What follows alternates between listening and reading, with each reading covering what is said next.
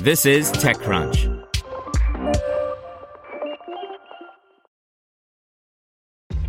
This episode is brought to you by ShipStation. You know, some things take a lot of work, like sending little robots to far-off distant planets. And just as that's challenging, so too is running a successful e-commerce business, especially when there's so much to do. So I want to introduce you all to ShipStation. Now, I love using ShipStation because of its easy-to-use dashboard, which makes managing orders and printing labels a breeze and super smooth. Oh, and the customer service is just out of this world. It's exactly what you need to help grow your business. Sign up for your free 60-day trial at shipstation.com/technews. That's shipstation.com/technews. This podcast is sponsored by Harvard Business School Executive Education. FinTech is revolutionizing finance. Join executives and disruptors at Harvard Business School's new program, Leveraging FinTech Innovation to Grow and Compete. Learn more at hbs.me/fintech. The Pill Club raises $51 million as VCs find new opportunities in women's health. By Kate Clark. Through telemedicine and direct-to-consumer sales platforms, startups are streamlining the historically arduous process of accessing contraception. The latest effort to secure a significant financing round is the Pill Club, an online birth control prescription and delivery service.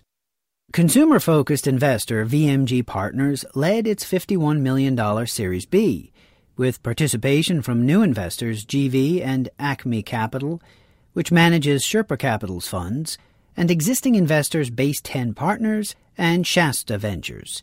The Pill Club declined to disclose its valuation. Launched in 2016 in San Carlos, California, the Pill Club couples healthcare services with at-home delivery, reaching customers in all 50 states. With a team of doctors, nurses, and patient care coordinators, the startup operates its own pharmacy and is licensed to prescribe medication in 35 states.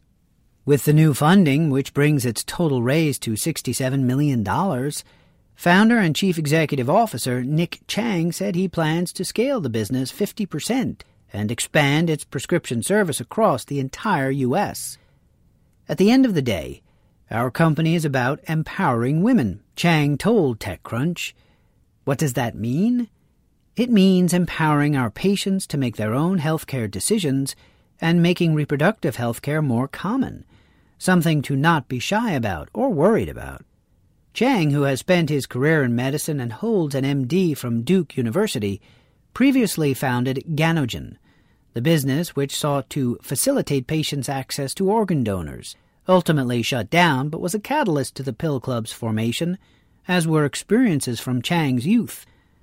I grew up with an older sister who was on birth control since she was 14 for menstrual regulation, Chang said. She really felt embarrassed to pick up the medication and to talk to anyone about it, and that was really insightful for me. There are so many hurdles in accessing birth control besides clinics being around. Some 67 million women between the ages of 13 to 44 live in the U.S. 19 million of them live in contraceptive deserts, or areas that lack reasonable access to public clinics. The Pill Club wants to eliminate those deserts, as do other companies in the digital health arena. Digital health has remained one of the hottest destinations for VC investment. In 2018, investors put about $4.5 billion into U.S. companies in the sector. In 2018, investors put about $4.5 billion into U.S. companies in the sector, a 17% increase year over year, according to PitchBook data. Telemedicine startups garnered a record $1.25 billion in funding in that time frame thanks to large financings for industry leader Oscar, a health insurance startup that raised $540 million in 2018 alone, as well as an $88 million Series A for newcomer Roman, which offers a cloud pharmacy for erectile dysfunction. Startups focused on women's health, meanwhile, have continued to garner more attention from VCs.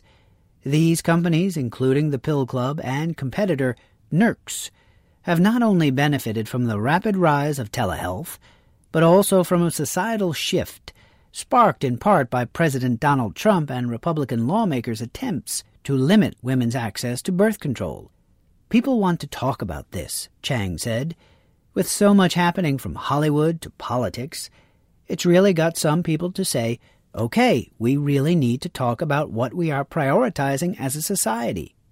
In addition to accelerating the expansion of its 260-person team, the Pill Club plans to use the investment to explore launching more services within women's health care and to broaden the educational content it offers its customers. This is just the beginning of a much broader and bigger movement, Chang said. Want to learn how you can make smarter decisions with your money? Well, I've got the podcast for you. I'm Sean Piles, and I host NerdWallet's Smart Money Podcast. Our show features our team of nerds, personal finance experts in credit cards, banking, investing, and more. And they'll help you make the most of your money while cutting through the clutter and misinformation in today's world of personal finance. You'll get clarity on strategies to help you build your wealth, invest wisely, shop for financial products, and plan for major life events. Listen to NerdWallet's Smart Money Podcast wherever you get your podcasts.